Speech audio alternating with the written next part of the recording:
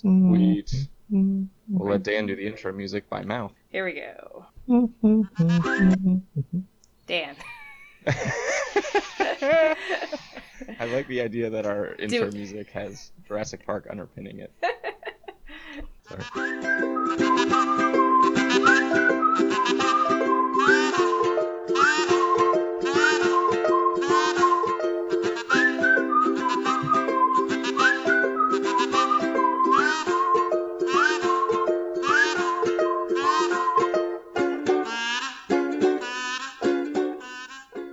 Hey everyone, and welcome to the podcast of Nonsensical Gamers. This is episode 51 and our 2-year anniversary. Everyone, we did it! Yay! My name is Matt, and joining me on the cast today are my toddler, newborn infant, they're growing up, my two lovely co-hosts who are just learning to walk and learning about their shapes and their colors. It's Miss Tiffany B. Hello. And it's Dan. Aren't you the youngest one on this podcast?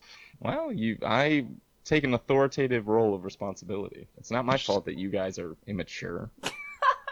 Whatever. Ladies. Exactly. And I think that this intro is perfect for our chosen tagline of the day. Wise words were once spoken by a man named Travis Hill regarding our podcast here. And his words of advice were, don't worry, everyone. They don't know what they're doing either. And I feel like here, 2 years in, this statement holds true. Well, that's why it's fun. You never know what you're going to get. It's like a box of chocolates. Yeah, well, I think that's supposed to be for the listener's experience. Is that supposed to be for us, too? Well, I mean, it keeps us going, right? That's fair. Every day's a new day. It's All an right, adventure. everyone. In case you do not know, or you are wondering again where to find us, you can do so on Facebook by going over to facebook.com/the League of Nonsensical Gamers. Come over and be our 754th like, because we've got a great little community over there. You can also email us at podcast@nonsensicalgamers.com. You can come over and join our significantly less populated BGG Guild number 2077, or go to guild.nonsensicalgamers.com. That'll take you right there. We've got a lot of good conversation going on over there from our most dedicated fans, and we appreciate that. You can also tweet at us at League Nonsense. Dan runs the Twitter handle, so if you've ever wanted to talk to him about Jurassic Park theme songs, that is the place to do it. You can also use hashtag Nonsensical Gamers on Instagram, check out our photos, or you can be like my new best friend, Mr. or Mrs. or Miss, I don't know, Sheep Baron. I can only assume they work on a farm. Left us a review on iTunes and thinks that we have a top-notch gaming podcast. They could play Catan. Oh, I didn't think about that. That's a good point. Yes. They'd probably be better off farming, though, right? No, maybe. Yeah. All right, everyone. We have a great 2-year anniversary show lined up. We've got a couple of different things that we're going to do. We're going to go over our top of the stack from August that Dan so lovingly gave me. We'll have a chat about that in a little bit. We are going to do some keep, trade, burn style games. We got some listener submissions from a lot of lovely people on different things that we can do in that keep, trade, burn vein. So I've got a couple of different things that I'm going to run my co-hosts through here. We have a lovely listener question from Todd, which is very particular to this episode. And then Tiff and I have planned a lovely segment for Dan. I'm calling it the Dan Clip Show Spectacular. Ooh, I like And that. I don't think Dan knew about this. So we will see that at the end of the show. But we will start the same way that we always start, by chatting a little bit about what we've been playing. Now, Dan and Tiff, we've done this for 2 years, so I will let you two civilly decide who would like to go first. Tiff. Oh, it's always me. Because you're a lady. What does that have to do with it? Because chivalry is not dead on this podcast, okay? Yeah, but chivalry is sexist, Dan. No, it's not. I'm If there okay was a with puddle, If there was a puddle, I would put my jacket down for you. Oh, that's so sweet, Dan. Please do that for me. No. You're not a lady, Matt. Anyway. But I'm dainty. You are dainty. I don't want my feet wet. Go ahead and talk about what you've been playing. I had like a family game day. My father-in-law, I've recently introduced him into some hobby games. You know, he comes over to the house, he sees the shelf of 500 or whatever games that I have, and he's like, what is this all about? So we introduced him to some card games and things, and he actually invited us over for a full-on, you know, gaming spectacular, and I brought my family game best. But I also wanted to try out Codenames Pictures, so I just threw them into that without even ever doing Codenames with them. And it was pretty fun. It feels like Codenames, but I think it is harder for me. to do it visually, like based on the picture, to come up with a word that's going to connect several of them. I'm super impressed by whoever did the artwork for it, because to make these images that have all these multiple meanings, I feel like it was a lot harder to produce than the Word version. So what do the pictures entail? Like, how detailed are they? I still haven't really seen much about this game. Well, they're plain, they're like black and white, but, it might be like something that looks like a fishbowl with something weird coming out of it. Like, just weird combinations that can be interpreted some different ways. Like a submarine / blimp in a garage with a bench next, you know what I mean? Like, real surreal kind of things. So it's just harder to make those connections? Is it For almost me, kind of like Dixity or... Yeah. Mysterium-y, where you're trying to like make these abstract connections? It is like that. I mean, I don't think it's as hard as Mysterium tends to be for me, but coming up with a word that connects all the pictures together, and maybe we just had like bad combinations of things where too many things would have related to a word. It took a while for me to get used to it, whereas the Word version I'm usually pretty quick about. Like, there was some serious analysis paralysis from everyone trying to make bigger connections with the pictures, and we had way more one word or one picture rounds. You know what I mean? Oh, really? So a lot of just kind of picking away at them? Yeah, I mean that the fun of the game is when you can do more than one, just like Codenames. But I think just everybody had a harder time than I've ever seen with the Word version. So yeah. I don't know. It's you're using a different. I think you're like using a different muscle. A different part of your brain or something. I mean, I guess technically you are, if you think about, visual interpretation, interpreting visual information versus interpreting language and things like that. But anyway, we won't get into that. Dan, you also picked up Codenames Pictures. Have you gotten to play it yet? Nope. No. I feel like everyone picked it up, but no one played it. That's because Codenames is Codenames. Like, it's only going to come out now in certain instances for me. Like, I picked it up just to have it for my, like when I get together with my college friends and stuff. Like, it's not something I'm putting in my game bag and going, yeah, let's play Codenames tonight, unless it's like an instance again where I've got some more casual family or non-gamer folks. I'm not putting it in my bag when I come to play with Matt and Smee and stuff. Like, I'm putting a Euro in there. Right. I'd be curious it'd be to see a if good you warm could up. No. To try the Codename Pictures. Jeez, Dan, you bought it and you hate it. It has its purpose, but its purpose is not a routine game night. It's just not for me. Like, I'm tired of playing it as much, but I do feel that it has its place. But you haven't don't make played it it, new? right? No, I haven't played it. I haven't had an instance where I needed to. But you can't play be tired of playing something you haven't played. but I played Codenames. It's the same thing. It is not. It's just what... I just said that it doesn't feel the same. That's okay. All right. I'm not in a rush to play it. It's not a big deal. Tiff. What? I think Tiff, you're wrong. I think is what Dan's trying to say. Got it. Okay. So no, I am interested. I mean, mine will probably live at Board Game Club. I probably wouldn't bring this out like right on the regular with my game group, but sometimes you just want to play a 20-minute game. I guess Dan doesn't, but every once in a while. I like Dan to play Save the Cupcake. Also a good game. Amazing. No, I'm just saying, like, Codenames, it just got played out, so I just need to, like, there'll be a time where I'm like, oh, let's play Codenames, but right now I'm not in that mood unless I've got the audience that I feel it is appropriate for. Mm-hmm. You know what I mean? I guess if that's what I'm saying. I'd be curious to mix the two, like put some words and some pictures. Whoa, that'd be crazy. I don't know if that would work. So Chris in the chat said that they downsized the board, and I'm sorry if I missed that point, if you described that, Tiff, and I missed that I point. didn't, So no. They actually made the board smaller? Is that just because the complexity of it? Like, it's harder? Wouldn't having more pictures give you more options to make connections? Like, why would they shrink it? I don't know. I mean, maybe the cards are bigger, right? The picture cards are bigger than the word cards, so maybe they just didn't want it to be insanely big. And, I mean, there's a lot of things that you can connect with words. I just think it seems easier to do it when I'm looking at this picture and trying to analyze all the different elements of a picture. It takes longer than thinking of all the different meanings of a word for me. But I don't know. That's just how my brain works. That's probably why they shrunk it. That's my suggestion. Yes. Okay. All right. So Tiff's thoughts. Dan's thoughts, even though he hasn't played it. We're good. Dan, what else have you been playing? Not too much. I've been playing some things. One thing I didn't talk about last time that I figured I'd bring up was Oceanos. I know a lot of people wanted to hear our thoughts on that, so I thought I'd bring that up. This is the new, well, will be the newest Anton Bauza game, my boy. This is about deep sea diving to explore the depths of the ocean and gather animal specimens and treasures and things like that. Essentially a drafting game. It's from Yellow. If I didn't mention that already, I apologize.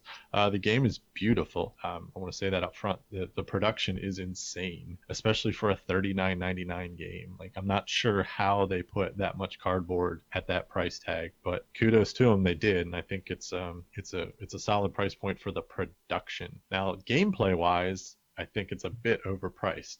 This is, for me, this is like a $25 game masquerading in a $40 box. The game, again, is a drafting game, and the twist on it is that one person each round, there's 3 rounds, 5 turns in each round. So each turn, there's a player that is the captain, and the captain deals out cards to every player according to the number of periscopes they have in their little submarines. Each player has their own personal submarine that you can customize. It gives you bonuses, etc. So you're just going to deal those out, and then each person is going to select one or more cards, depending on they have special abilities, and they're going to give the remaining cards to the captain. So the captain is then using that stack of cards to select from and place their card. And what you're doing is you're creating 3 rows. As I mentioned, there's 3 rounds, and each row, the way the cards line up and the way they that you arrange them, because you cannot change the arrangement, there's a slight bit of pressure luck to the drafting element, because you want to line up certain cards in certain positions to kind of get, there's like a longest road kind of thing for the coral reef. There's these crystals that you need to line up before a pod to get an upgrade, little things like that. When all said and done, I think it's a good game. I was not blown away by it, sadly. I was very excited to get this at Gen Con. This was the #1 game I wanted going into the convention. It was limited quantity. They only had 50 a day, and I was very happy to get one. Like I said, I think it's a good game. I think I said this when I was on the Geek All-Stars recently, but for me, it firmly sits between Sushi Go and Seven Wonders. It's that next step up family game for drafting purposes, I think.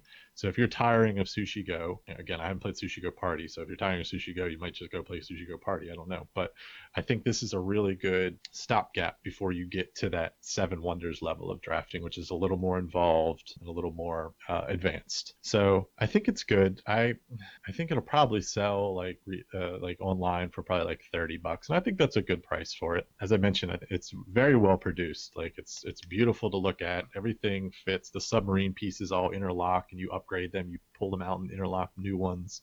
The 3 rows have like different colors, so it looks like they represent different depths of the ocean, so it makes a nice little kind of panorama in front of you. All in all, I think it's good. Like I said, if you're looking for that next step, Sushi Go, give it a try. If you were expecting something a little more deep, I don't think this is the game for you, except it's about submarines, so if you're looking for that type of depth. He went there. Yes, I did. It's he brought the it wit. full circle. Yep, I did. It's called wit. It sometimes comes into my favor. So yeah, all in all, it's a try before you buy for me. But I had no real issues with it. I just wasn't overly excited with it. I think. Go ahead, Tiff. I was just gonna say, like, it would be a good game for family game night kind of a situation. It's not overly complex, and it has the eye candy to draw kids into game night, which is something that is definitely needed a lot of the time. So I know I watched it played. I came along right after they started it, so I almost watched the whole game get played. I was sitting next to Matt Riddle. Shout outs. So it looked okay. It looked playable and drafty and beautiful at the same time. Playable. Yeah.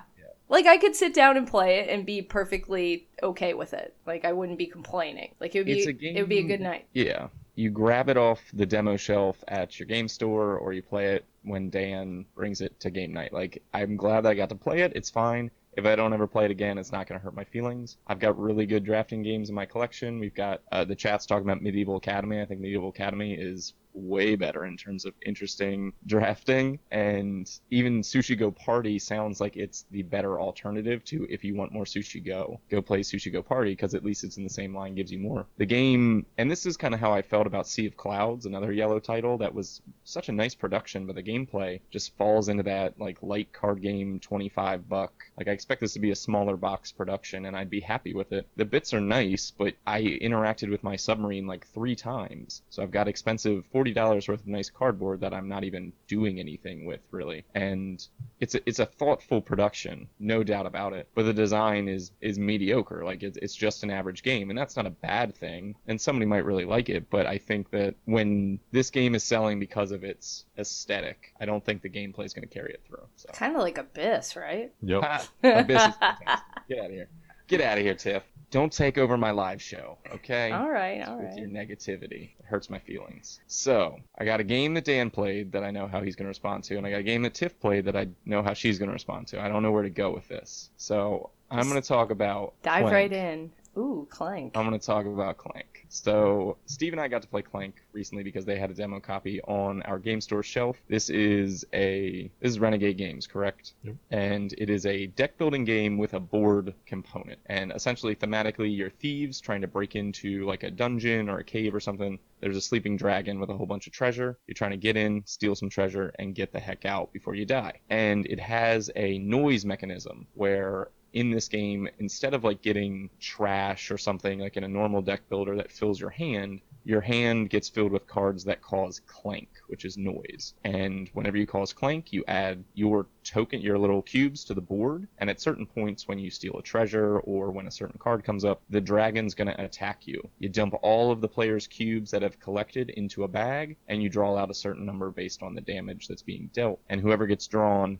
they take damage. So the noisier you are, the higher probability that you're going to take damage. And then outside of that, it's just a basic deck builder where you've got 2 kinds of currency. You can fight monsters, you can buy cards, and then you've got this movement which lets you move across the board, which is just if I have like a footprint, I can move a space. And some spaces require more or less or different things. Super basic in terms of deck builder. I like deck builders with a board element. I think Steve and I came away really enjoying it. We played it in 30 minutes. We learned it and played it in about 45. Reading through the rulebook, so super short. I just don't see where this game carries me 10 plays from now. That's my big thing, is people were talking about it. I don't think it's overly innovative. I think it's creative, but everything that it's doing has been done. It's just putting it in a new combination. And like I said, I like it, and I'll play it, and if I go back to the game store, I might pull it off the shelf and give it another play. But I don't know that I want to buy a game like this, just because I don't think it's got enough depth or interest in it. I don't know. So, Tiff, your thoughts, because I think we're on the same lines, right? Yeah, I mean, I don't like deck builders in general, so I'm always wary going into them. I like the idea of having a board component along with deck building, kind of like along Dan's line,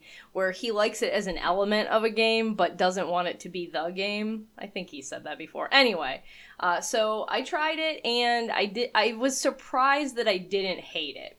Because that's just how I feel about deck builders. I'm not great at deck building, so I think that's part of it, but it was fine. I went into the dungeon. I made like one bad decision that kind of hosed me. It made me feel like I didn't get to do anything. I went down one path, realized that I didn't have a key, and I needed to get a key to go through where I wanted to go, so I had to turn back.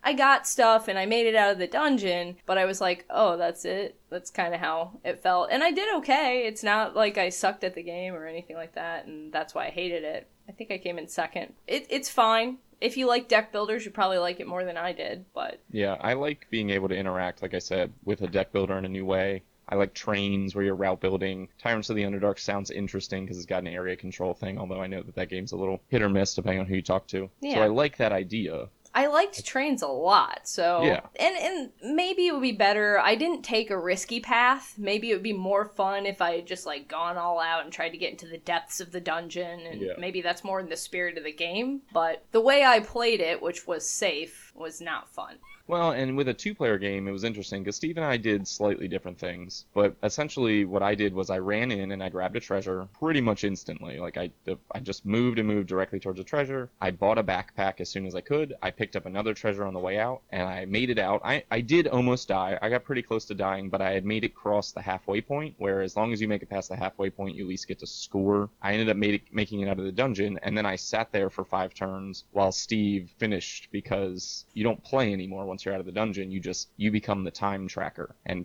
if 5 of your turns pass, then the other players die. So I just sat there and watched Steve run around, which was funny, and I poked fun at him and made stupid stories up, but like that's not what I wanted to be doing, waiting 5 turns for Steve to get his life together and get out of the dungeon. So See, I was the last one out of the dungeon. I got to play the longest. I'm like, I'm going to die. And for some reason in our game, my Clank kept getting pulled out of the bag the most. Like, I have 2.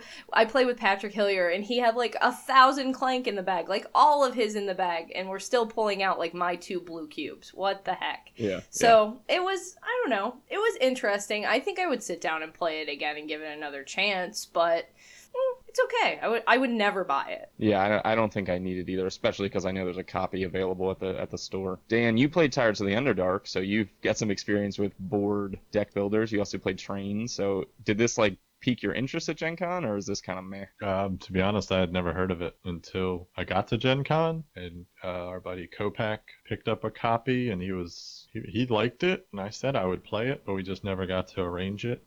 I don't know. I liked that the box time was like under an hour, because that's kind of where a deck builder needs to be for me to even consider it. I don't really care for deck builders, as Tiff mentioned. But if it's got a board, you're drawing me in a little bit more, because I hate just straight up deck builders with just a row of cards. That bores me like no other. Yeah. It looked okay. I liked the kind of pressure luck run through the dungeon aspect of it. I mean, at least the way it sounded. I would play it if you guys sat there and played it, but it doesn't need to be added to my collection. Yeah. We played Kopak's copy, and I believe he likes it quite a bit. So it is likable by people, just not us. Yeah, I just don't think, I've got Trains on my shelf. Right. And that's the thing. Like, again, I'd play this game. I just don't need to buy it. But maybe I'm just being more picky these days. I'm definitely being more picky these days. So that might be part of it. Yeah. So, Tiff, how do you feel? Do you feel up to talking about Terraforming Mars, or should we just let that sit? I don't know. Dan already talked about the gameplay, so if you want to hear about how it actually works, go listen to episode 50. But as far as my opinion on it, it's definitely one that you need to play more than once. I didn't particularly enjoy myself, but I think part of it is just that I was learning, and by the time I actually knew what I was trying to do, I was already like too far down one path kind of a situation, which happens on a first play. And I can see why people are liking it, because you do kind of, you're building out this map of Mars and you are terraforming it, but it was a slow build. And like at the end, all these different things started sprouting up, and greenery and cities and oceans, and it was awesome. But for most of the game, we had all built out the oceans and then kind of like a city or two. And I don't know, it didn't happen the way I thought it was going to happen. Like, Mars did not get terraformed quickly. And I guess it's happening over lots of years, and that's how it feels like terraforming a planet, which I guess is what you're going for. So it's thematic, and it has so many different cards, and I did have fun kind of picking my cards and doing all that, but I didn't have the best strategy because I didn't know what I was doing at first. I gotcha. Yeah. All right. So worth checking out. Sold his copy. It's expensive, right, Dan? Moment, so. It's $70 retail. Yeah. It's not the components or anything. It's not $70. No. It's just, I would pay $50 for that game. Yeah, that's probably the most I would pay for it. Yeah. I guess that's probably what it would retail at CSI. Yeah, 50, 45. I mean, wait a little bit longer, maybe 30. Yeah, if you wait sale. long enough, it'll hit that daily sale. I like it. I mean, I wouldn't mind it in my collection, but I just felt that I have so many other games that I'd rather play at this point that I haven't played, that I was happy to sell it to Jessica, because I know she would get instant gratification out of it, and she really wanted it. So I'm Well, happy. I mean, it's not a big deal. I'll get it eventually, probably. I think it's definitely one of those games for people who replay games, Matt. So you might want to think about it. Because, well, we played, this is another one where it was the game day I had with Patrick and Kopax and Craig. And it was Patrick's copy, and he had played it several times and clearly had the experience and knew what he was doing and built all these amazing things. So I think it does definitely reward playing more than once to know what you're doing. So it's not for me because that's not my style. One and done. I mean, that said too, I mean, it's so card draw dependent. It's ridiculous. Now a lot of the cards do similar things and tweak little things, but it's like 200 plus unique cards, and it's like, if you're positioning yourself to go down one avenue and you don't, it's like Bruges. It's why I hate Bruges. Like, if I position myself in Bruges to get that red card and it triggers all my little buildings and everything, and then I spend 4 turns digging for a red card and I don't get it, then my game's over. And I had that too. I had one that was like a set collection thing. That was like, for as many cards as you get of this type, you get points. And then I never saw those cards again after I played it out. Yeah, and the thing that's even like slightly more annoying than Bruges is that this is about an hour longer than Bruges. So it could just be that agony over and over for a longer period of time. I liked the mechanics. I liked the kind of the tableau building, but again, that card draw drove me absolute ape shit at one point in time. It was crazy. Well, Chris in the chat says that it's only $46 at CSI. So that's not, you think that's too bad? I think that's reasonable. For what it is and for how much replayability is in there, that makes sense. And Patrick says it has good solo options, which I know is not our big thing, but... No, although it needs to be my big thing. I need to go back to my solo roots so I actually play some heavier games. I guess I'm hanging out with people, Tiff. Oh, these friends. It's tough. Social. I don't like it. Well, I played a solo game, and this is my chance to bring up Scythe quickly before we talk about these fuzzy meeples behind us. But, so Dan, what do you think of Scythe? We have not talked about it. Dan has been reserving his judgment because he wanted to let me play Untainted. But I want to know, I've gotten a little bit about it. Like, what did you really think? So we don't need to talk about what the game is. Everyone knows. Just like, what do you think? You go first. I will respond. Okay, that's fair. So I played it 4 times in the last week. I played 2 2-player games, I played a 4-player game, and I played a solo game against the easy AI. I think, simply put, this game is my new Hyperborea. I think that it plays similarly. I mean, it's not a bag building game, but in terms of deterministic combat, area control, kind of slow, Euro-y, but thematic feel, I like what it offers. I think that it's kind of like my 2016 Hyperborea. I'm enjoying exploring the different avenues. I have big concerns about the mix of faction board and action board because I think that there's potential for problems, although I haven't gone through the permutations and seen who would have an advantage. I just feel like there's a potential that things could get weird. I also feel like this game could end up being procedural in that if you get, like, say if we were playing some kind of, not like tournament, but like a competitive play where 4 people know what they're doing, we get to like pick our factions and pick our board. I could come up with like a 10-step plan to pursue a strategy because you always start in the same spot on the board and the game state is generally the same at the beginning. So that gives you the option to kind of move through the same motions. And I don't think the randomness on the player board is enough to disrupt that or vary that. That being said, I still really like the game. I don't know what the hype was. I don't know what people were expecting, but it didn't disappoint me. I think that the production is top notch. This is easily the best produced game of the year in terms of my full collector's edition. I don't think you can beat it. I think that the biggest issue, and Dan has pointed this out, and I brought this up when I talked to Craig over at Botch Games, was I do think that the miniatures are subpar, given the price point and given the fact that it made many millions of dollars. I think that the sculpts lack a detail that companies like Fantasy Flight and Cool Mini are putting out in their board games. Like, you play Rebellion or Forbidden Stars or Arcadia Quest, like, miniatures can be done way better than Stonemaier did in that game.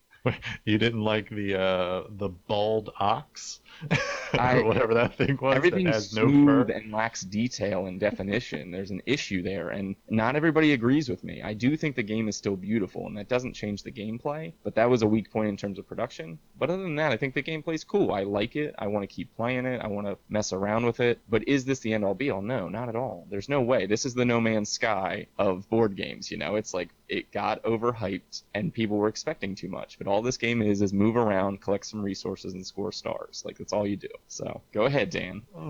Okay. Here's a summation of my thoughts. It's pretty boring. It is repetitive and lacks. I don't know. There's just something about it. I just kind of fell asleep playing it. Like, you only have the 4 action spaces to move back and forth with, which is great and streamlined. I just was bored. Let me take a step back. So what I did like about it, like Matt said, production, very nice. I did have some issues with the visuals. I think the board is very hard to discern some of the symbols on it due to and that might be because we were playing on the regular size board. I don't know, maybe that's more helpful in the big board. But once you start crowding because you put the resources on the space and you put the mechs on the space, and because the mechs can only move to certain spaces at certain points, and it's just, you had to, like, you know, spread the seas to, like, look at what was on the board, etc. And even some of the symbols were just hard because, like, they got stuck in, like, a forest and, like, you couldn't read it. Like, it was just, like, the way it was. But I thought, like you said, production was great, the little resources and all that stuff. The miniatures are subpar. I was laughing at them because I was playing with the little, is it an ox or a buffalo or whatever it is, and it looked like a hairless cat. It was amazing. They're not subpar overall, but I do think that if you're gonna put Stonemaier in the top echelon of game producers, they're subpar compared to their competition as like a top tier game, like production company. It's been done, and it's been done 20 times better, and I think that's what I'm trying to say. But the game? That's no, okay. No, well, the game too. So I like that. I did like the what they stole from Terra Mystica. I did like the kind of the faction board and how that kind of drove your efficiencies. I'm not sure, as Matt said, how I feel about the pairing of the 2 different ones. What I've seen is, like, certain combinations can just be ridiculous. Like, and pair that with, like, your like optimal starting spot, and you're like, okay, this guy, like, when I played, dude had like 3 mechs out by turn 3, and I was like, what am I, just because he had, like, he could take the same action twice and he could do that. Like, I thought the async could be a bit problematic down the road, but again, I haven't played it enough to opine on that with any sort of certainty. I just kind of, the feeling I got playing it and seeing other people and what they were doing, I was like, eh. I did hate that they call this a 4X game, because it's not. It's like 2.25. Like, you do no exploration whatsoever. Nope. You barely do any exterminating, even though it's in there. This is basically like Cold War, the board game. It's like, let's stare at each other, and somebody, maybe if they have a 5 card, will come and attack you, kind of thing. Which I think I was a little bit disappointed in. I think overall, outside of just being a little bit bored with it, I thought it had a real identity crisis. I went into it going, what is this miniatures and all these things, and it's like, but I'm not going to attack anyone, or I can attack someone, and then they penalize you for attacking people really badly. Actually, the game doesn't even encourage it, because it puts that huge penalty of losing popularity on there. And this game is about that popularity track. Yeah, it's huge. I mean, I'm not gonna lie. I played a game where I had my population was 1, and I still finished second, which was pretty impressive. But what's up? So that's kind of crazy. I can't imagine that. I literally just built up my money. I had like $45 on my player board. That was my strategy, because that's how I kind of got stuck in with the characters I had and the boards I had. I thought it was, and the other thing, talking about like the 4X thing, but I thought for as much hype as this game got about the art and the theme, it had 0 theme, and had absolutely none. The only theme is in those encounter cards, and there's only going to be 7 or 8 of them every game. I thought that was a nice aspect of the game, but it just didn't happen enough. I wanted to see more of those cards. I thought that was something that was cool. It really kind of broke the monotony of your engine. It was just like, it gave you those efficiencies with gathering resources and giving you the choices. I like that. I wanted to see more of that. I thought it was almost too sterile. I thought they had play tested this to a point of sterility that made it as boring as it was for me. So those are just, I have more thoughts on it. I don't like the way the popularity drives everything. And one of my biggest things about the kind of the boring aspect of it was like, I do all these things to make this really cool efficiency engine, and then I get a star, and that's it. and you put the star on the board, and that star, depending on how well you've done in your popularity, that star could be only worth 2 points, and you just spent 45 minutes to an hour trying to get that star. You know what I mean? It was just like, I wanted more. I wanted something. I wanted a bigger reward. I wanted something more exciting out of it than just placing a star on a board. Like I think that's something that they have in all their games, and I think it's kind of boring. Like I just, yeah. Yeah, there's a lot of carryover, which is interesting, and I talked about this with Steve and Smee last night after we played. There's carryover from Euphoria, and I know that like you don't like Euphoria, so I think that some of those elements that they carried, where it has a similar kind of track system that drives the game, it's got the star placement to end game. Like there's carryover, and I don't think for you they carried over the things that you wanted, you know? Yeah, I mean, overall, I say this game is like a 6. I'd rather play this than Euphoria. I think I'd rather do a lot of things in Euphoria, maybe even commit seppuku. But I have no real desire to play it. I would like to play all the games that they not stole, but were influenced by the Agricola, although I don't even see Agricola in this game. The Terra Mysticas, the Chemits. I'd rather play any of those than this, I think is what I'd ultimately say. Yeah, but it does offer a combination of some of those things. So it's got some of the resources, it's got some of the building. It's too much. They tried to do too much, and I think that's what I said, like, comes back to the whole identity crisis. I think they tried to put too many things from too many different games in this one, and it didn't. While it worked, I just from a kind of an interesting standpoint, like it didn't make for an interesting game. Everything worked fine. The game is not broken, like no way. Everything was smooth, efficient. I love the quick turns. I thought that was great. Yeah. But like I said, I just thought it was a little too sterile, and I was just bored.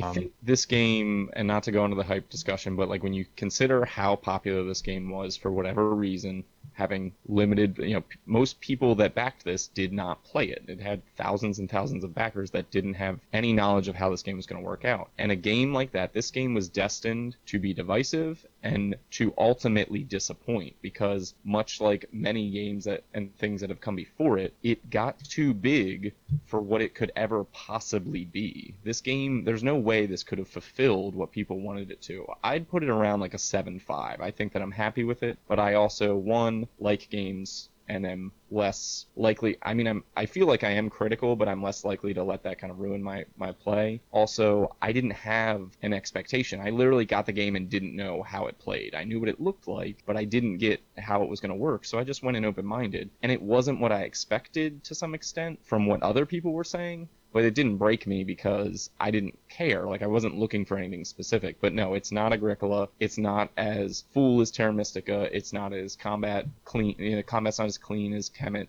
But it does offer, I think, an experience that's cool. And I'd wonder if this was just a run-of-the-mill game or if this was like their first game. If this just kind of snuck out as a $50, $60 game, I think that it would be held in more even esteem, I'd say, or in higher esteem by the people. Like right now, it's either a 10 or a 0. Either it's like a lot of people are like, this is dumb, it disappoints, or this is perfect, it's everything I ever could have hoped for. And that's not fair. It's somewhere in the middle. You say 6, I say a 7.5. But it's cool. I'm happy to play it. I'll keep going, and you're done with it. That's cool. I'm not done. I mean, I will play it again, maybe one more time. That's the thing, though. I think if you take away the hype, there's no way this game even is on anyone's radar. It just doesn't stand out enough gameplay-wise. I don't think it's that innovative. I don't think it's that intriguing. Made it okay. But I think, and again, I ask you this too, take away that production. And I know it's not fair to say that because board games are mostly production and gameplay. But like, if you take away the hype and you take away that production, this is a run-of-the-mill Euro that does nothing all that interesting. That's my kind of feeling on it. I think if you take away production and marketing from most games, they're run-of-the-mill. Most games are run-of-the-mill. We've talked about this. That's what I said, but that's there's why a curve here. Hype. I bought this game for the production. It was the art. It was the art book. I bought the Art Connoisseurs edition, the art book. That's what drew me in. It was like, I'm getting a game that's going to look amazing, and I'm fine with that. That's okay. But the funniest part is all that art is on the card deck. And you see 7 of them every game, and that's it. And then there's no other theme that connects those I kind of read the elements. backstories of the factions. I've looked through the art book. You get 12 of the encounter cards. There's art on other things. I'm just saying, like, it is engrossing to some extent. Does it build a story? Do you feel like you're connected to your character? I don't know, but it feels in kind of a macro level like you are a part of the world. So I think that it's fair. I think what it does is fair thematically. But no, it's not. But it's not an Ameritrash game. It's a Euro game. Yeah. So that's where it falls down. But you're part of the same world, game after game after game. Well, that's every game you ever play. You're part of the same world. No, How many but you times can you start- terraform Mars? I mean, You really. start in the same spot. and So, you go- all right. Let's move along. We've got lots of stuff to cover. Dan, you were kind of the point man here, and unfortunately you don't have yours with you, but Top Shelf Fun reached out to us, and we were sent these lovely fuzzy meeples, right? Yes, the Meepelos. Meepelos. Hard to. It's over there. You know why mine's not here, though? And it's the biggest compliment of all, though. It's in my son's bed. He That's wanted awesome. to sleep with it last night, Aw. and I couldn't take it from him. So that's why mine's not with me today. He loves it. He loves his little, he calls it the Meeple Green pillow. The meeple green pillow. Yeah, so Dan's got a green one, I've got a yellow one, Tiff has a blue one. They actually come in, well, first of all, we covered this on Kickstarter as a Kickstarter spotlight. We did, when they had Meeple packages between Yeah. their legs. They had rounded off meeple things. But yeah, so we were we were starting to penises. check out and talk about them.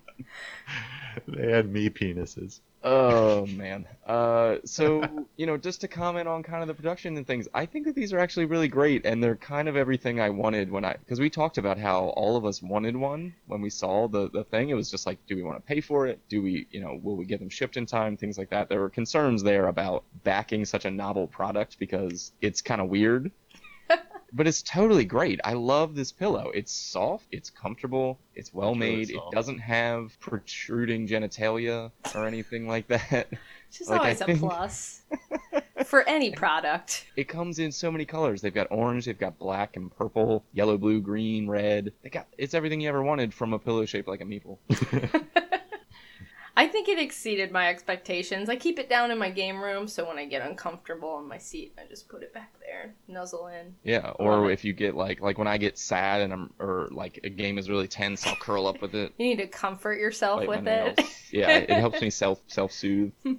Totally super soft, well produced. I'm thinking about grabbing another one for a potential contest for our lovely listeners Whoa. because I think that it's an awesome gift. Also, there might be some people getting them for Christmas. Who knows? They might get a game night bag stuffed with a meepolo. So we'll have to see about that. But I think these are totally cool. And now that I see them, if you have the disposable income or you're getting someone a gift, I think like the $25 they run is totally worth it. It's a novelty and it's excessive, but it's totally sweet.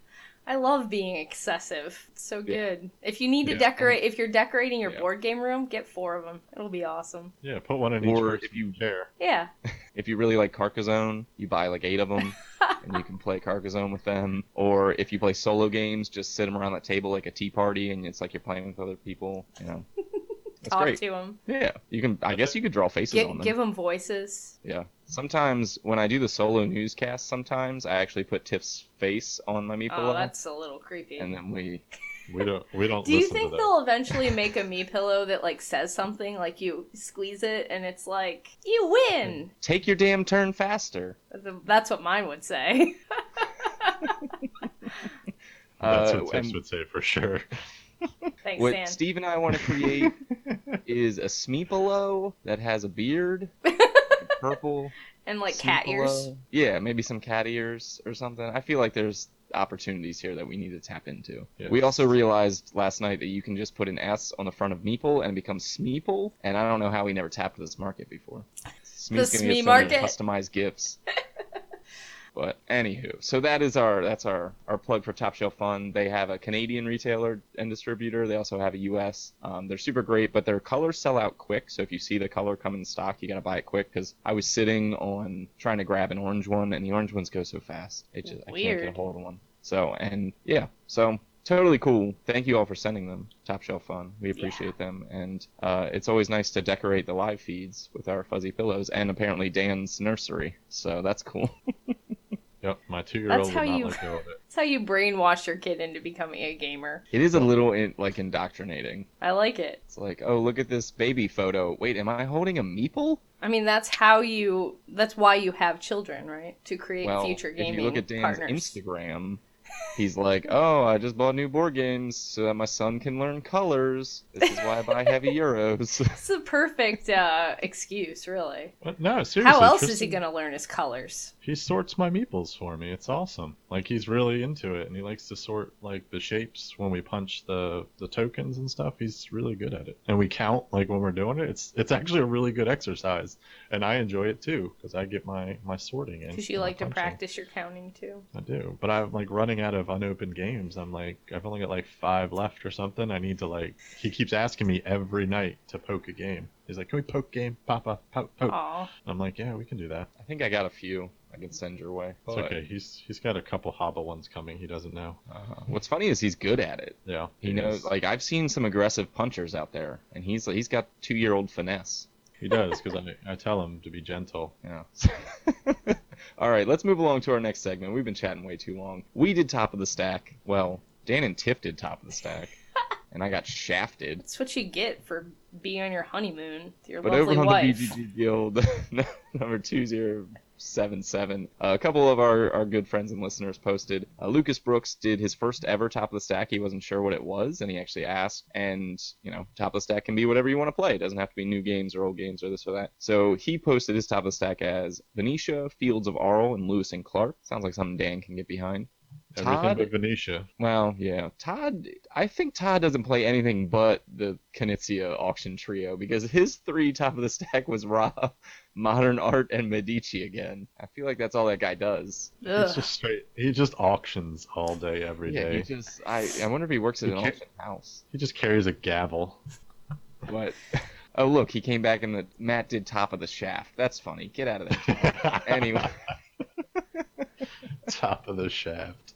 And Patrick The Hilliard, family podcast. our good buddy Patrick, had the same top of the stack as Tiff, which is my transition into Tiff. What was your August top of the stack, and how did it go? I did all of them.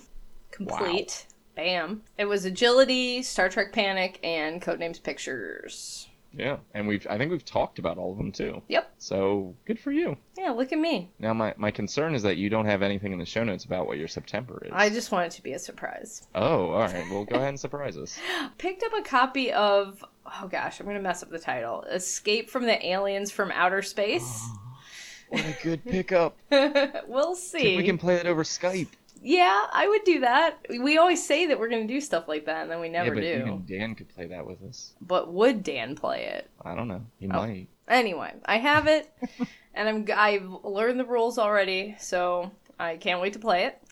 And I have Pandemic Cthulhu Realms that I picked up at Gen Con that I really want to get played. Oh, yeah. And, yeah, that's like the top of the stack for me. And finally, in an effort to replay games, I'm putting on La Isla. What? I haven't played it in a while, and I miss it, because it's my fave. I went, for the clip show, I went deep diving, and I came across the first La Isla episode. The first of many.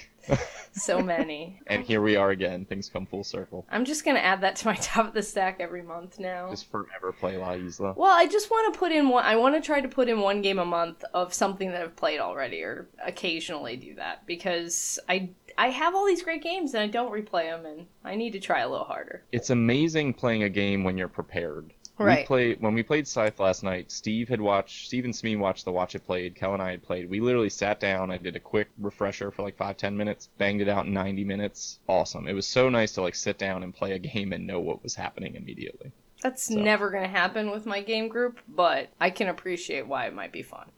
just send everyone those Rodney videos. No one will watch them. And if there's no La Isla one, you need to make it yourself. No. Nope. Welcome to Watch Tiff Play It. I don't think so. No. Okay. I have enough going on. All right, so Dan very lovingly gave me my top of the stack. We share the same top of the stack, which was Helvetia, Arkwright, and New Bedford. And then Dan threw Save the Cupcake on there for himself. So, Dan, how did you do? 2 of the 4. What else did you got play? in New Bedford. Ah, okay. I got a New Bedford and Save the Cupcake! Game of the Gen Con. Yeah, Um, you screwed me over, man. How are we gonna play this arc right? I'm ready to play Arkwright, but you'd rather go play Turds Like Sight. Well, did you bring it? Do you have it with I'm you? kidding. I do have it with me. All right, we're gonna move so many pawns today. I can't wait to set the price of my food. Yeah, so I did 2 of the 4, which is not bad. Like Arkwright was a bit ambitious, only because it's a bear of a game to both learn and play. Even like it has the 3 modes, and the one mode, I mean, even the intro mode takes like two hours plus. So that's one of those ones where it's like, oh, we need the right like group and the right time. Helvetia is a little easier. I think that one's ready to go as well.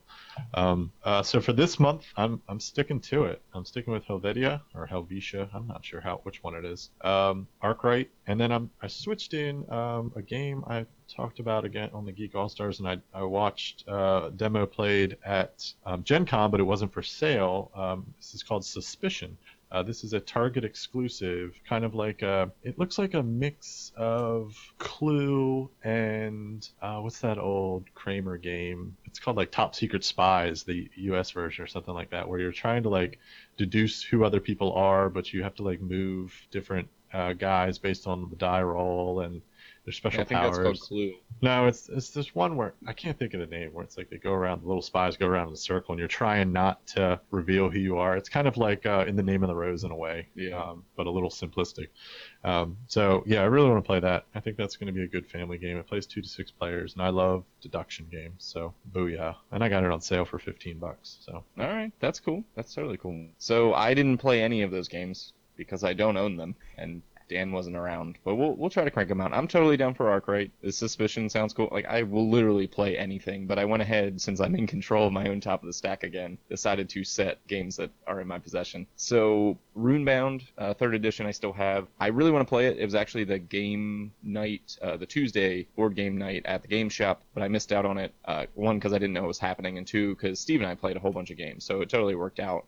But I was like, oh man, I really want to play Runebound. And now Smee knows how to play it, and he said it wasn't awful, so maybe I can get a couple people to play. Grifters just came out, and this was from Indie Boards and Cards. It's like a hand management game. It had a really cool cooldown mechanism, so I want to try that out. Should be easy. And then I have a whole bunch of Versus system cards, and I recently got the Alien expansion, started playing that, and that sucked me back into Versus because it's so easy. Play it in like 20 minutes. I don't have to build decks. They come with a pre-made deck. I get to play with all my superheroes and my aliens and space marines and things like that. So Versus system, just get a couple games of that in. So we'll see. And I'll also play Arkwright with Dan, but I'm not putting that on my top of the stack. Don't hold me to it. I'm not doing that. So Tiffany B, do you happen to have any bumper music primed? I do. Here we go. Hit me with a bumper.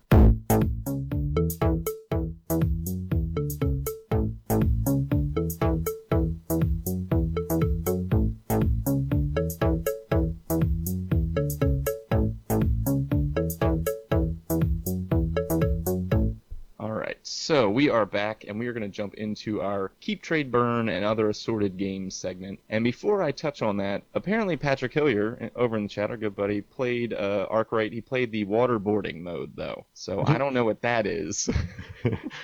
Yeah. You need to be careful that you don't get sucked into a game of the waterboarding mode, because that is not actually in the rule book. You got to be careful. So yeah, that's fortunately, like he Desert Storm stuff right there. Yeah.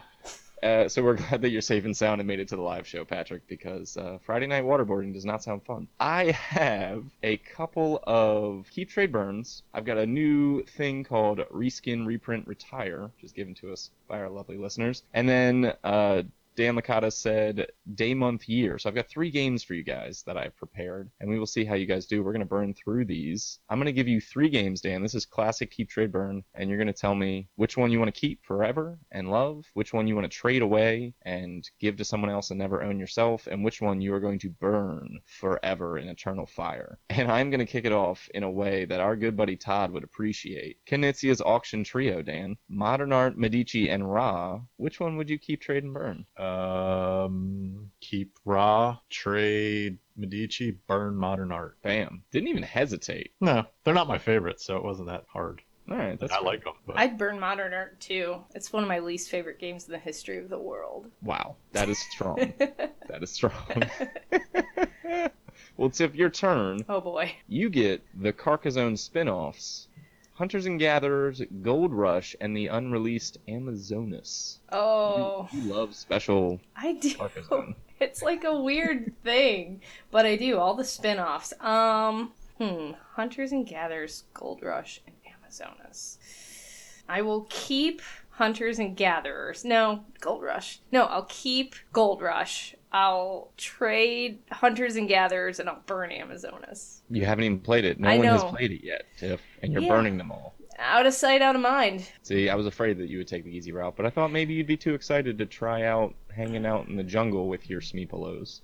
The thing is Hunters and Gatherers really has like a soft spot in my heart. It was one of the first Carcassones I ever played past that base game, and I associate it with one of my long lost gaming buddies, and I just can't burn it. I thought about it for a moment, and I'm really into Gold Rush because it's just so weird and different from Carcassonne, and it's Wild West and all that stuff. So I don't know. Amazonas might not be good. It could be it could be like, I know that Hunters and Gatherers is excellent, and I know that I enjoy Gold Rush. So It's untapped potential, though. yeah, potential is meaningless to me. Sorry. I do not care. Okay. All right, Dan, you're up. Keep Trade Burn, your pricey Euro-y land game collection, your Food Chain Magnate, your Arkwright, and I know you've played this, your Liberty or Death, the American Insurrection.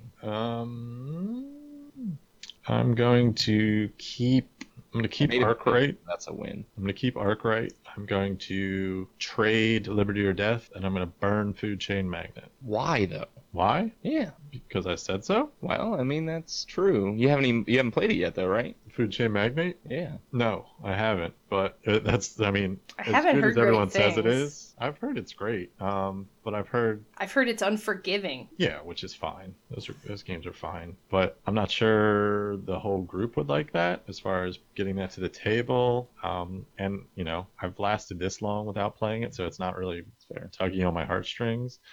I haven't played Arkwright either, so I mean, this is just like, I want to keep Arkwright because I think it has the most potential. But I really like Liberty or Death, and I love the American Revolution. That's like one of my favorite themes. Yeah. So I might keep that one instead. I don't know. Yeah, no, I'll still trade that one. Yeah. I watched this Shut Up and Sit Down review of Food Chain Magnate, and I've never wanted to play it more. It sounds so cool. Yeah, I want to play it. I've even got the BGG dry erase boards and little stands to hold the cards kind of thing, because it's a real table hog if you don't organize them correctly. Yeah. So no, I want to play it, and I like splatter games, and I've got Great Zimbabwe and Indonesia on the way at some point this year. Nice. So there's others to fill the void. Okay. So before we move on, Todd says, "Hey, keep all 3 Knizia games, trade and burn your 2 friends." So I guess that means. So, Dan, the question is, would you trade me or Tiff? Ouch. I don't like that. One. And then burn one? I don't do that. That's like, this isn't It's very medieval. You don't burn people? That's good to know, Dan. Dan takes a hard stance against burning people. Against burning people alive. Okay. No, that's just, yeah. Oh. Ugh. That took a dark turn. It's gotta be one of the worst ways to go out. Like, drowning. Oh my god. Okay. I guess that's quicker. Yeah. Let's pick this back up. Tiff. Hey, Tiff. Yeah. We just have to do this with every Keep Trade Burn. I need to keep you honest. We need to revisit your top ranked games. Okay. So Pandemic, Stone Age, Defenders of the Realm. Oh, I hate that. I feel like I've done this one before. Yeah, we make you do this a lot. And my answer probably changes every time, is the scary thing. Okay. I might have a new answer to this. Yeah, that's why I'm interested. Okay. Well, that's hard. So I think I'm going to burn Defenders of the Realm. Yeah. Wow. This sorry, is a new answer. Richard. I'm sorry. Well, your painted miniatures. It's all right, I have Tiff. Defenders of the Last Stand now. Wait a second. So Did you hear Richard? Uh-oh. I didn't. No, I don't think he's here. Oh man, I thought I could have sworn I heard Richard doesn't make appearances on live shows. Oh, He's too shy. Darn. Yeah, Richard Lanius is super shy, y'all. Anyway, so yeah, Defenders of the Last Stand, everything I've heard about it is it took Defenders of the Realm and made it better. So we're gonna burn that one. I'll trade Pandemic, and I'll keep Stone Age because it's still top notch for me. And you have a new pandemic. Yeah, I have new. What if it includes all pandemics? That's still fine. Okay, fair enough. I can live without pandemics at this point in my life, but Stone Age, I can't let it go. It's so near and dear to my heart. Your smelly cup. My Awful. my smelly cup and my love hut. I need it. And your love hut. All right, we're going to round out Keep Trade Burn Classic Edition with Dan, his new favorite designer. It's the Alexander Pfister collection, Mombasa, Isle of Skye, and his unreleased Great Western Trail. Why do we keep doing these unreleased ones? I can't judge those. Because it's I want It's you- so automatic. easy to burn them because you just don't know. They automatically go to the burn pile for me because I haven't played them. Yeah, but you Dan, just you're you more of look a out and risk you taker. think about a new game from your dude. Yeah, but when you put it up against those other two, And you say, the screw Kenner it. Spiel des Jahres and the other one that could have won Kenner Spiel des Jahres, it's like, You don't think he can do it again? I didn't say I don't think he could do it again, but I don't know if he did it again. I gotta burn Yeah, that okay. one. I gotta burn that one. As much as I love it, I've already pre-ordered it. So, yeah, I'm gonna keep. Damn, I love those other two. I'm gonna keep. I'm gonna keep Isle of Skye and trade Mombasa. Really? Wow. You guys like Isle of Skye way too much. I love Isle of Skye. I agree. do as I'm well. surprised you didn't keep Mombasa, but good on ya. I love Mombasa. I do. But I see Isle of Skye hitting the table. I don't know. I love that game. It's got tiling. It's got that amazing little auction setup system. It's just good. All right. Tiffany B, you're going to try something new for me, okay? Oh boy. We're going to play Reskin, Reprint, Retire. Mm-hmm. This is 3 games. 1 game needs to be reskinned, get a new coat of paint, get some upgrades, get fixed up, and get put out there. The next game, 1 game has to be reprinted as is, Life is Good. This game is a classic, it goes back out. And the next game gets retired, gone to the Disney Vault forever until it's re-released as like a silver platinum edition something thingy. So you've got classic card games, 6 Nymph, No Thanks, and For Sale. Well, okay. Reprint. Okay. Reprint. I just went Richard? southern for a minute. Okay. Reprint, reskin, retire. Oh, that is hard. So there's No Thanks, For Sale, and what was the other one? 6 Nymph? Yep. Okay. I would definitely reskin For Sale because I love that game, but I can't get my board game club kids into it because real estate is not, even with the cute art, appealing to teenagers. So So you play Eggs and Empires. yeah, I need to get that one out. Okay, so there's that. Reprint as is, I think. No Thanks and 6 Nymph. I think reprint, No Thanks. It's just a classic, and that's one I like to carry around with me at all times. You can play it anytime. And then 6 Nymph, I can live without because I feel like there are a lot of games that are 6 Nymph in my collection. Like I have a few of them that work almost exactly the same way with like a little twist. Like there's the donut one, Baker's Dozen, and it has donut shaped cards, and it's 6 Nymph enough. So so I can live without it. Retire that 6 Nymph. All right. Get those bull So there you cards go. out of here. Yeah. All right. Dan, we know how much you love deck building. Burn them all. All right, next. This Get is to not burn it, bad. yeah. Oh, Which is fun. This one's a little weird because they're almost kind of reskins of each other. Dominion, Ascension, Thunderstone. Reskin, reprint, retire. burn. Burn them all. All right, Tiff, back to you. Okay. These are top series. Catan, Ticket to Ride, and 7 Wonders. Okay. Man, I didn't get a good one like that. Damn. Well, you can do this one too after You I play too, answer. Dan. Go ahead. Okay. Reprint, reskin, retire. You got to burn all the deck builders. God, it felt so good. I think I would retire Catan. I know that seems like weirdly counterintuitive because it's everybody's gateway game, but it wasn't the game that got me into gaming. In fact, it almost discouraged me from gaming. I can appreciate it now, but the first time I played it, I just hated it. So we'll retire that one.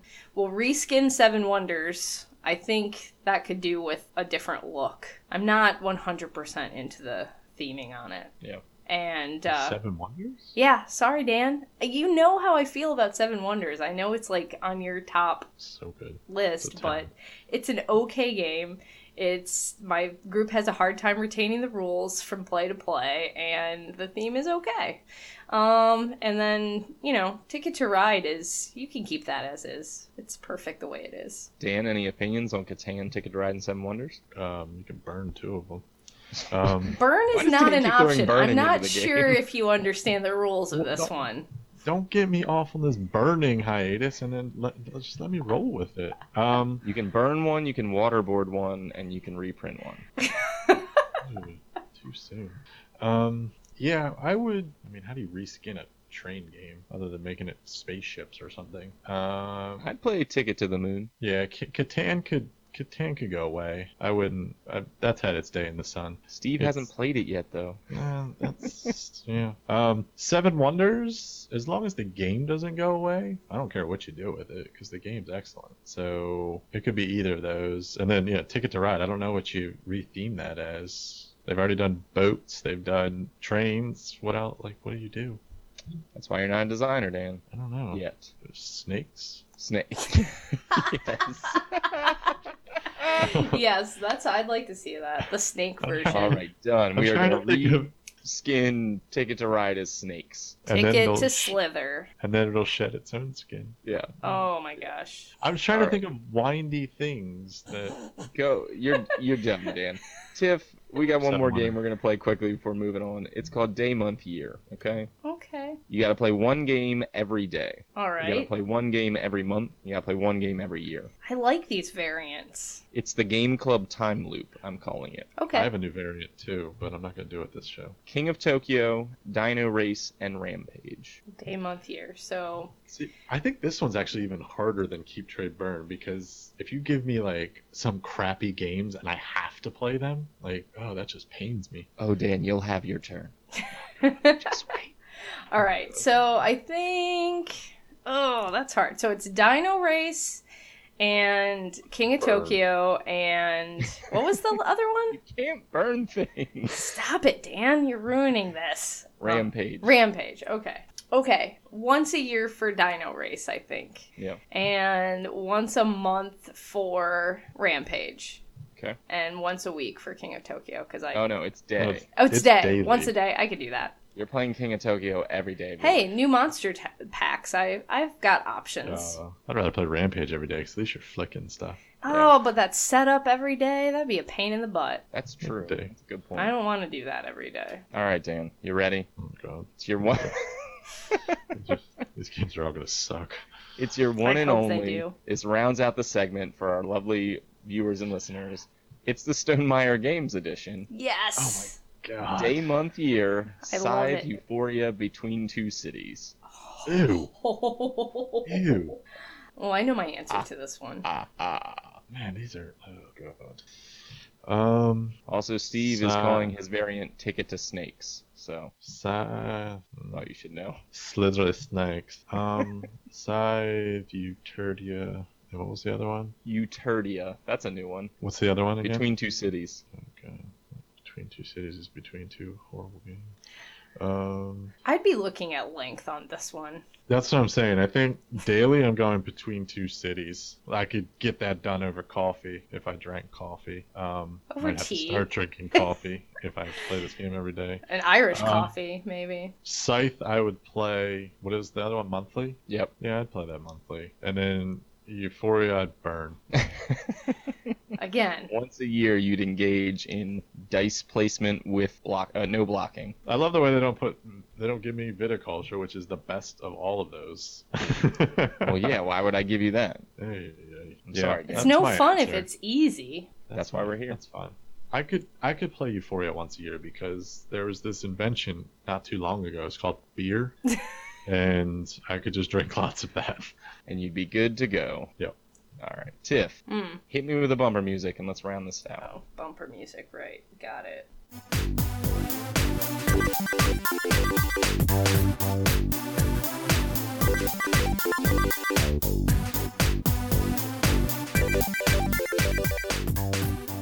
All right. We are back with a little bit more of our 2-year spectacular extravaganza anniversary wonderful show. I think I got that all in the right order. we've got a listener question that pertains to our tenure with the podcast, or at least I modified it a little bit. So thank you to Todd, our one and only. How have your board gaming tastes changed since the beginning of the podcast? Now, Dan, I'm just letting you know, I got a whole clip special that's coming after this about you saying things about games, so be careful. If you're like, I always love heavy Euros, I might have a clip where you're like, man, Euphoria is the best game ever. So He definitely doesn't have that clip. be careful. So yeah, Tiff or Dan, go ahead and start. How have your board games tastes changed over the last 2 years? Well, I think with my board game club antics that started about 2 years ago, I'm definitely going more towards filler light games. I was more into Euros. I was playing a lot more Euros when we started the podcast. I was just coming out of like an Ameritrash phase when we started. I was like just then getting over it. So yeah, I've gone to shorter, lighter games. Time constraints have caused that. I have the board game club once a week, so I pretty much have to play shorter games there because it's only an hour. So I think that's the main change. I wasn't always playing nonstop King of Tokyo.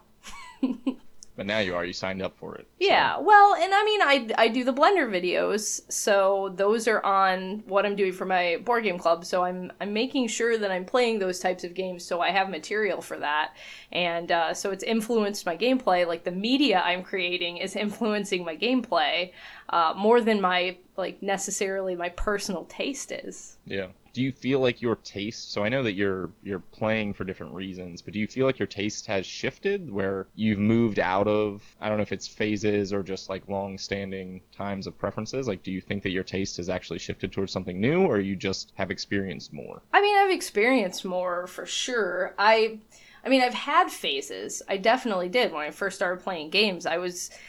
What everybody perceives as your taste right now is how my taste was when I started gaming, like combat-driven games, Ameritrashy type games, and I definitely am not into that anymore.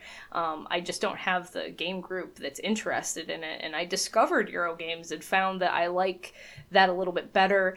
I think Jason Kotarski influenced me a little bit. I started listening to that his podcast, and it made me realize, like, filler games are good too. In a lot of ways, I think of Euro games as like smart people play these. It's a little bit of a status symbol to be a Euro player, and I like to consider myself a Euro player. And I still do enjoy Euro games, but I've let go a little bit and realized that I'd rather play any game, even if it's shorter, and have fun with my friends than no games, and that happens a lot if you're busy people and you're only trying to play 2 to 3 hour games. That's fair. Well, here, I'll throw you a quick question before I kick it over to Dan. If you had unlimited time and money, like what style of games would you indulge in? Probably more Euros. I mean, that's for sure. I like sandwiching them, right? Like, I like starting off game night with something goofy and silly, dexterity based, or social based, and then moving into something a little heavier and then finishing up with a filler. So I don't know. I like a sandwich style game night if I can manage it. That's fair. That's fair. Dan, 2 years ago, we were trying to get this show off the ground, and we were reviewing games like Machi Koro and One Night Ultimate Werewolf and playing all kinds of weird stuff. Where were you then? Where are you now? Burn Machi Kuro. Agree. I've got a clip. Well, we'll get there. You go ahead, buddy. We'll get there. Yeah, it was cool the first time, and then it was like, nope. I was in love with that game the first time I played it. Yeah. No, so 2.5 years ago I had a child. Well, I witnessed the birth of a child. That was mine. I didn't have the child. So I'd say mostly my gaming has changed as far as just timing. I don't have time to play a lot of games anymore. I do play a significant amount of games. I think for having a child so young as I do, I think it's just a testament to how awesome my wife is, and I have a family that's game oriented, which is cool. But as far as tastes, I don't know. I think my tastes have always leaned more Euro. I think I've kind of stayed pretty constant with that. I don't mind. I think I'm a little more open now to trying other games, but it's all opportunity costs right now. If I got 4 hours a week to play, I don't want to play 5 fillers. I want to play one meaty Euro game. Like, that's what I want. I'm looking for more of a kind of a cerebral getaway in my board games. That's not. I don't agree that Euros are a status symbol. I don't agree with Tiff on that. I just think that I think some people perceive them that way. That's all I'm it could be saying. perceived that way. Yeah, I don't. I just think they're just a different style of game. They're more of a puzzle as opposed to a story. And that's just what I want out of it. Because I've always said this. If I want a story or I want a solo experience that is driven by the story in the game, I go play a video game. Like that's for me what video games are. So board games, I want a puzzle. I want something logic, like a logic puzzle, a deduction, something that just works my brain a bit, because I like to do that. My job has been quite stressful, so I like to kind of let go and think of something more fun than everyone else's problems that I deal with on a daily basis.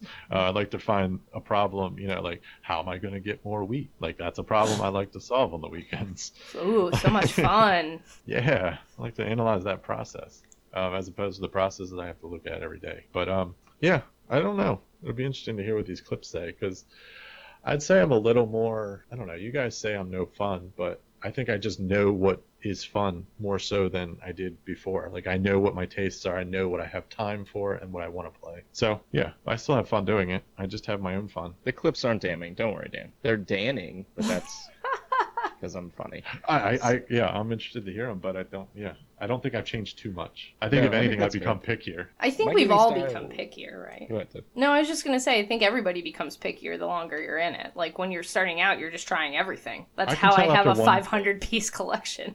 Yeah, well, I can tell after one play, this game's going to stay in my collection, or you guys have seen it in action. I have no problem selling or trading a game before the game's even over, because I know, nope, this isn't going to work for my collection or my group. I think that's something I've developed over the last 5 years or so, but I have no sentimental attachments to board games that I don't think will fit. Yeah, I think I'm getting a little bit more selective. I guess I should say, like, I'm still willing to try everything and anything, and I'll still buy random stuff, and I'll still engage in random gameplays, and my collection has no uniform kind of it doesn't have a uniform nature to it. But I think this show's weird because I think I get boxed into a corner from time to time. I've never been a guy who's only playing Ameritrash games. I think it's just I'm the only one out of the three of us that's playing them. So, you guys already talked about Terraforming Mars, or I already gave my thoughts when you talked about it, so I bring up this other game. So I've definitely got a perception of, like, Matt plays dice rolling games, and I mean, I do love card. Oh man, do I love a card combat game? Oh man, I will play a 2-player card game all day long. So, but I do find that my tastes are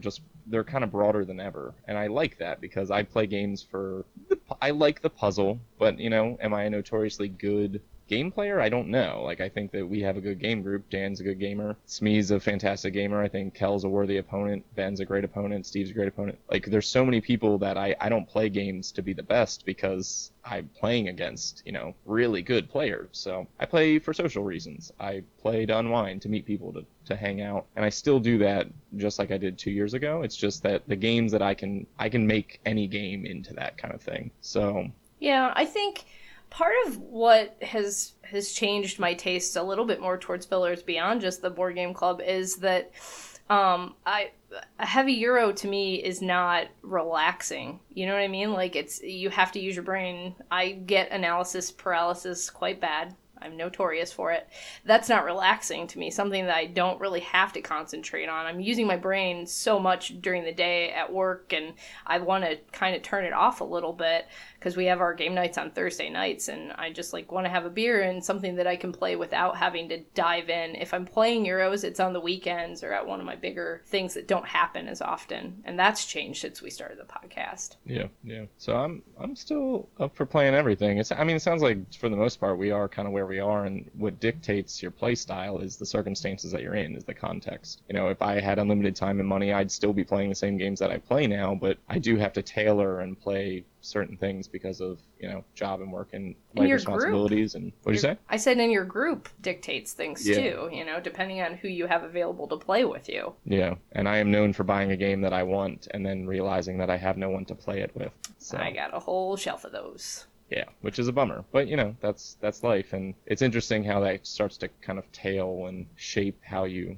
operate in the hobby. So one thing that I do say is that I think producing media has only opened my opportunities to try new things. I don't think that it's kind of forced my hand in any way. I definitely don't engage in things just for the sake of the show. So I do try to stay true to that. Like, I'm still only playing games that I want to be playing, generally speaking. So anyway, that's where I'm at. Friends, I think it's time. I think it's time for Dan's Clip Show Spectacular. Are you ready for it, Dan? I guess. Dan, I have 7 clips for you. They're short, don't worry. And what's going to happen is my lovely assistant, Tiffany B, is going to play them, and then Tiff doesn't know what they're from either. So I want you to try to guess the context, the game that you're talking about in the clip. So let's see how you do. I got 7 quick ones, then we'll round out the show. All right. You ready for number 1?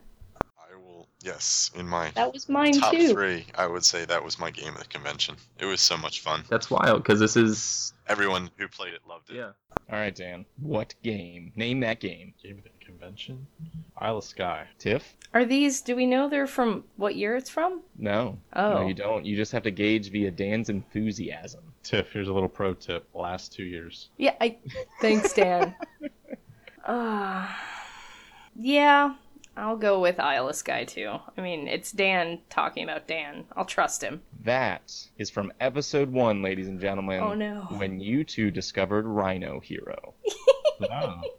Yeah. I stand Okay. by that. That's good.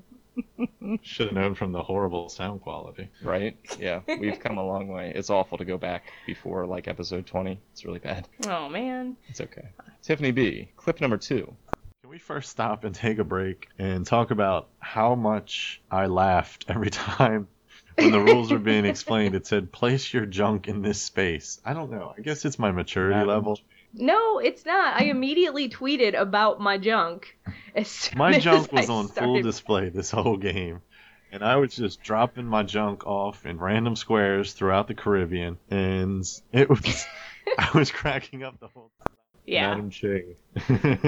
definitely. Madam Ching from episode 5, when you guys talked about your junk. That's a shorter version. Dude, of the how whole long did we talk about our conversation. junk? Too long.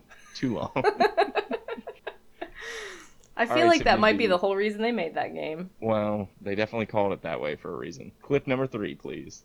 I just felt like the overall aura of the game was just, it was negative. I was like, if you don't do this, you lose points. If you don't do The this, you game lose is about mitigating losses instead of actual gains, Yeah. kind of thing. Like instead, even just the way it's phrased, and so like if you don't upgrade a ship, you lose 2 points. How about when you upgrade a ship, you gain 2? Like, you know what I mean? Like it's, I don't know. It's just nothing about it was fun to me. So Dan preaching for positivity in gaming. Classic. Parspace Foundry. He's got it. This guy knows his opinions on things. That was from episode 38. Come a long way. Yeah. Some of All these right. things feel like they weren't that long ago. It's true. Like, I feel like we had a conversation about your junk just the other day. Dan's always talking about his junk. That's true. All right. It's probably a new dexterity game. Remember, I said that before. Like every dexterity game is predicated on someone's wiener. All right, Tiff. Next clip. It was hilarious, and I knew going in that some random things like this were going to take place, and I absolutely loved it. It was really light. It was pretty easy to understand. I think a lot of the cards and the iconography are pretty easy to grasp, and I can't wait to play a full game of it. So All right, Dan.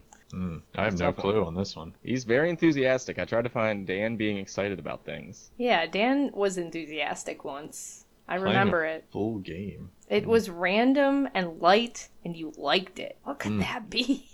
Yeah, I don't know. I don't even know what that could be. All right. Here's your hint. It's Can from we- episode 12. Can we get like 3 answers to choose from? Like, Well, I want I'll- multiple choice. Give me another hint. It's from episode 12, and this'll give it away.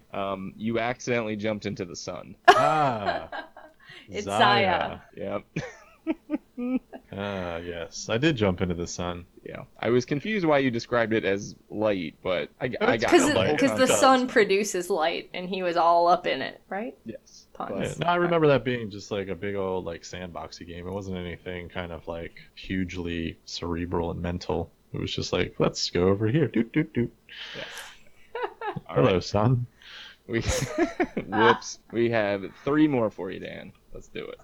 There's no dates or anything. And I was like, crap, I thought this was something new. I thought I could back this, and I fell for it. People are so hyped about this game, which It's is gonna be credit to him. awesome. He knows it'll be what it is. I mean, we can talk about overhyped So- later, but All right, Dan.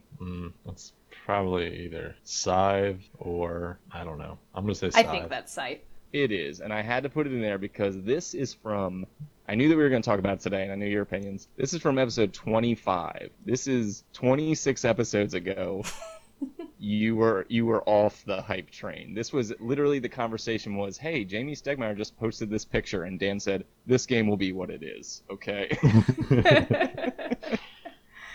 He was not having that hype train. So kudos to Dan. For the record, I like viticulture. Yeah. Keep This coming isn't a back to Rag on that one. Stonemeyer Games episode, but, sorry. Are we ready for the next one? Flip it. All right, here it is. and this is a game about laying down sticks and creating squares. That's basically what it is. Yes. Is that what it says on the box, Dan? Pretty much. Yeah, I think that's the description on the box. It says lay down blue sticks, create blue squares. That's Android mainframe. Yes, it is. And that's one that I just stumbled across because I was searching through the episode. That was episode 45. And Dan was like, yep, you just lay down sticks and make squares. And I was like, well, it's pretty much what you do. So, all right. Last This is the one. grand finale of Dan's Clip Spectacular. It's a good one. It's a classic for all of our friends here who are listening to the show. Go ahead, Tiff. Stick it on your shelf. Just the way you said that. Stick it on your shelf. It just kind of came out weird. That's like my newscaster line. Stick your- it on your shelf. Have a good Oh. night. Stick it on your shelf. But doesn't that... Okay. Am I the... Okay. I quit. The podcast. Goodbye. See you. I like that it ended with Dan going, "See ya." Just see ya. Dan, that was where you coined your famous tagline, stick it on your shelf, which you haven't used in a while. You might want to bring that back. Let's bring it back. What game was that in reference to, Dan? I know exactly what game it was in reference to, and this was a jaded me. This was a hungover me. Jaded This, you? What? this was Machi Koro. It was. Dan coined his stick it on your shelf tagline in episode 8, telling everyone to buy Machi Koro. It's the worst advice he's ever given. It is, and I will gladly say sorry to everyone. It's one of those times that you just have to accept your mistakes. Now, I just want to make clear to everyone, I'm not leaving the show. This sounds like some kind of like farewell episode, like where you highlight everything I've done in like, the past 2 years. No, Like, I'm healthy. I'm here. I am fully alive, and I will still crap on games for the next 2 years. Okay? No, I think that it's Wow. clear that for the 2-year spectacular, I mean, you're the one that you're the talent, Dan, so we had to have a whole feature towards you. I have no talent. His I just, talent like- is crapping on games. I wonder if it'll swing back around. Like in 2 years from now, will Dan be the like super positive one? It could happen. I'm very positive, but I think that people Has a like stroke, maybe. I think people need honest opinions. Like, Mhm. Well, we need to cut through the hype. Yeah, and that's what you're here for, you're man. definitely cutting through the hype with a machete. I think sometimes a negative review is positive.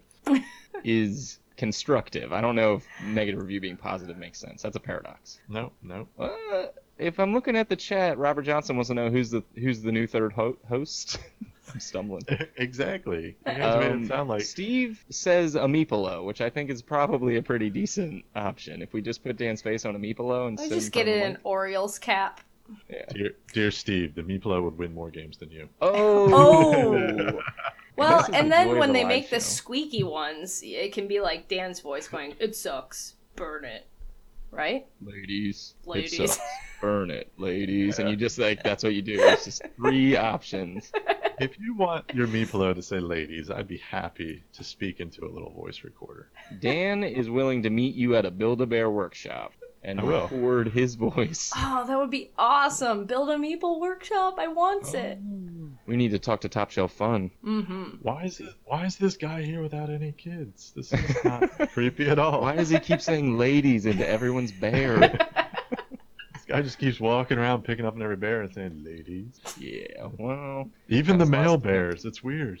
it's the last time Dan was allowed in the mall. Yeah. You know, we did it, friends. Dan and Tiff, all of our listeners live and not live. Well, alive, but live listening and not live listening. We made it through 2 years of podcasting, and I don't think we're going anywhere. Are we? Not yet. Don't think that's the plan. You're stuck with us, ladies and gentlemen. Apparently, But I we am. appreciate you. Well, Dan's retiring from podcasting. Sorry. Dan's retiring from his angry gamer shtick, and now he's going to be super nice all the time. I am. Let's play all kinds of fun games, everyone. New He's year, going to try new Dan. 2 years of being overly positive. 2 years of positivity.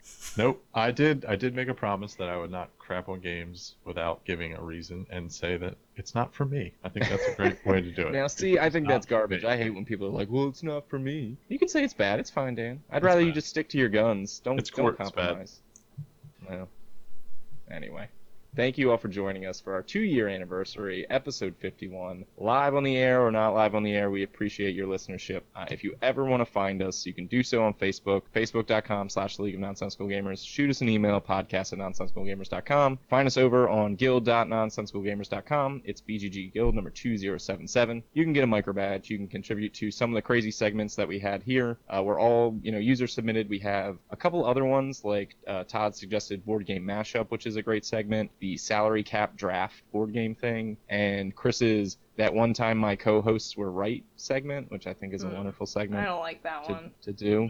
So it's just because it didn't make it in the show doesn't mean we're not considering it. So please contribute the content that you want to hear. We're willing to produce typically. Except everyone keeps asking us to burn real games. I can't do I can't it. do that. I got a few I'd be happy to light on fire for you. All right, well, maybe we'll take a video of Dan burning some stuff and post it on YouTube.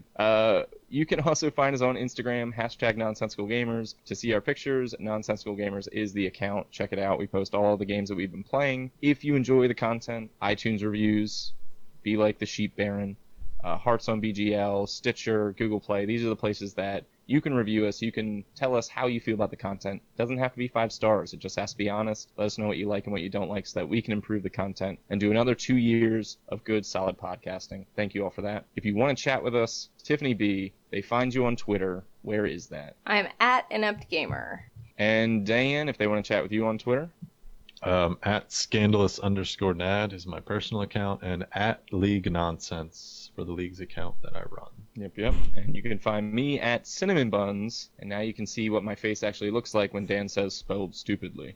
Go ahead, Dan. You just said it for me. I didn't have to. It's This is spelled what my really face looks dumb. like. Yep, So- it's spelled really dumbly. Yeah, I'm sorry. Nad of how scandalous. Yes. Get outta This here. It's my Game of Thrones house. Ladies and gentlemen, Tiffany B and Dan, please say goodbye to our lovely listeners. Toodles. Bye. Bye-bye.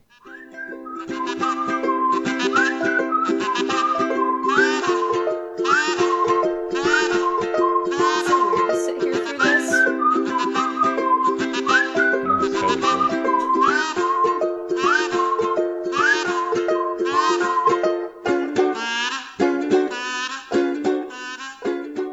Bye to the chat. Yes, goodbye.